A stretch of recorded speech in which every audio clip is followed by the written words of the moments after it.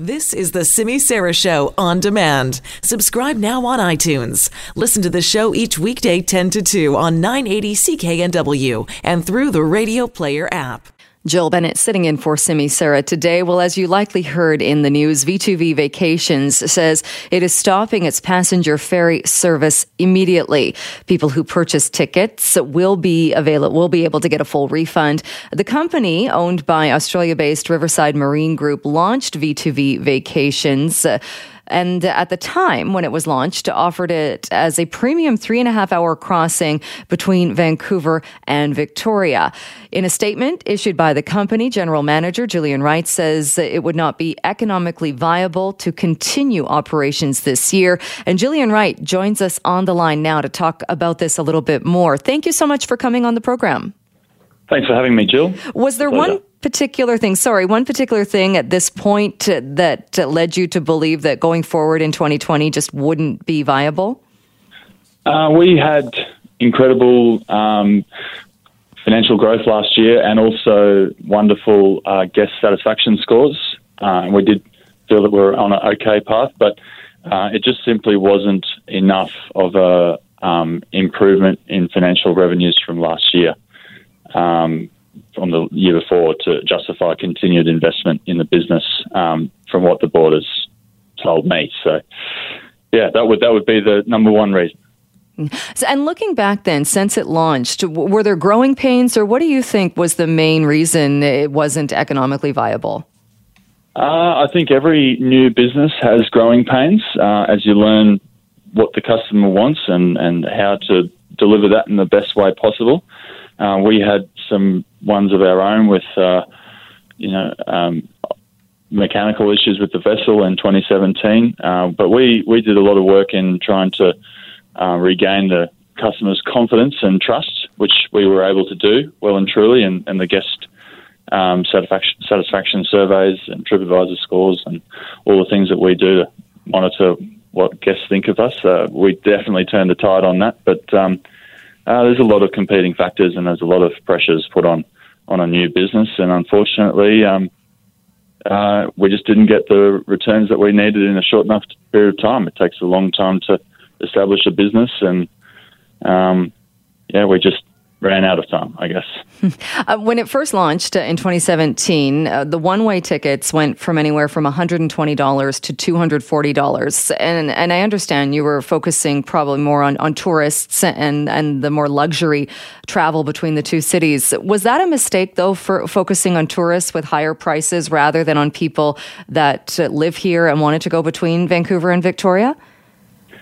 No, I don't think so. I think you can still entice the local commuter traveller to travel with us, but through promotions and things like that. We probably needed to do that a bit better and on a more consistent basis so that people could learn about us.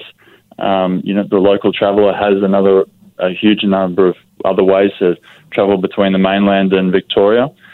But yeah, no, I don't think that the price point was the head price point wasn't the main reason. I think we probably could have promoted that better and done nicer discounts and deals for our local residents. But the people who did travel with us, even from Vancouver and Victoria, spoke very highly of the service. So it was once people actually took the plunge and tried, they were very satisfied, and we were quite happy with the price point. You also have to get the return on the asset and the investments made. So at a lower price point, we couldn't get that with just one asset. Right. But when you say that the local commuter or local travel has a great number of ways, we don't really. I mean, there's BC ferries, you could fly, or you could take a private boat. There's not a ton of ways to get between the mainland and Vancouver Island.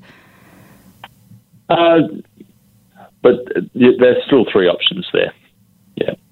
All right. And from my experience outside of Vancouver and Victoria, I know that BC ferries is quite inconvenient, and we tried to bridge that by offering a convenient option. But BC Ferries is a professional outfit, can carry a lot of passengers with more crossings in a day. So there's that to contend with. And is it one of the criticisms I had read was that the V2V started in Victoria when maybe it should have started the day off in Vancouver. What do you say to that criticism?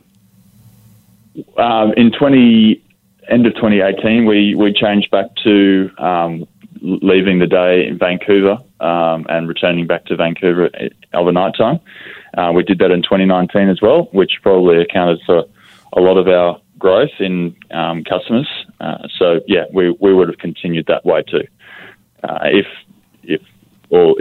the future was different, we probably would have got a different vessel and another vessel that could have helped us go the other way with two vessels crossing. But unfortunately, that wasn't to be. So yeah, I agree that potentially leaving out of Vancouver is the right way for our model to work. Right.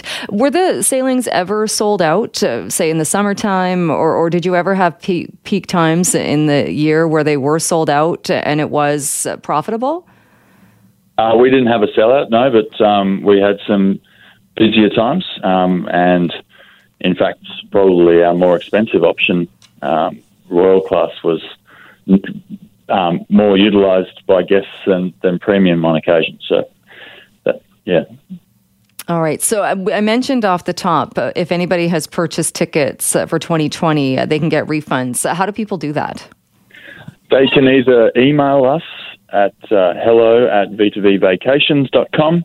One of our team members will issue a refund and contact the guest, or they feel free to call us through on 1-855-554-4679 between 9 and 5 BC time, and we will happily look after the guests in issuing that refund. All right. And what's next then? What happens to the vessel at this point? The vessel will be docked in Victoria, and the Riverside Marine Group will look for other opportunities on the BC coastline that fit the marine industry that we love and know very well. And then with the vessel itself, until an opportunity arises, it will remain in Victoria. All right. So you'd like to stay in BC, or do you think there are opportunities on the BC coast? Absolutely. Yep. Many opportunities, just a matter of when they might come up, and we look forward to finding one that suits us and suits a customer that needs our expertise in the marine industry. All right. Well, we will look forward to seeing what happens next and to what is launched next from the company. Julian Wright, thank you so much for joining us, for being here today. Thanks so much.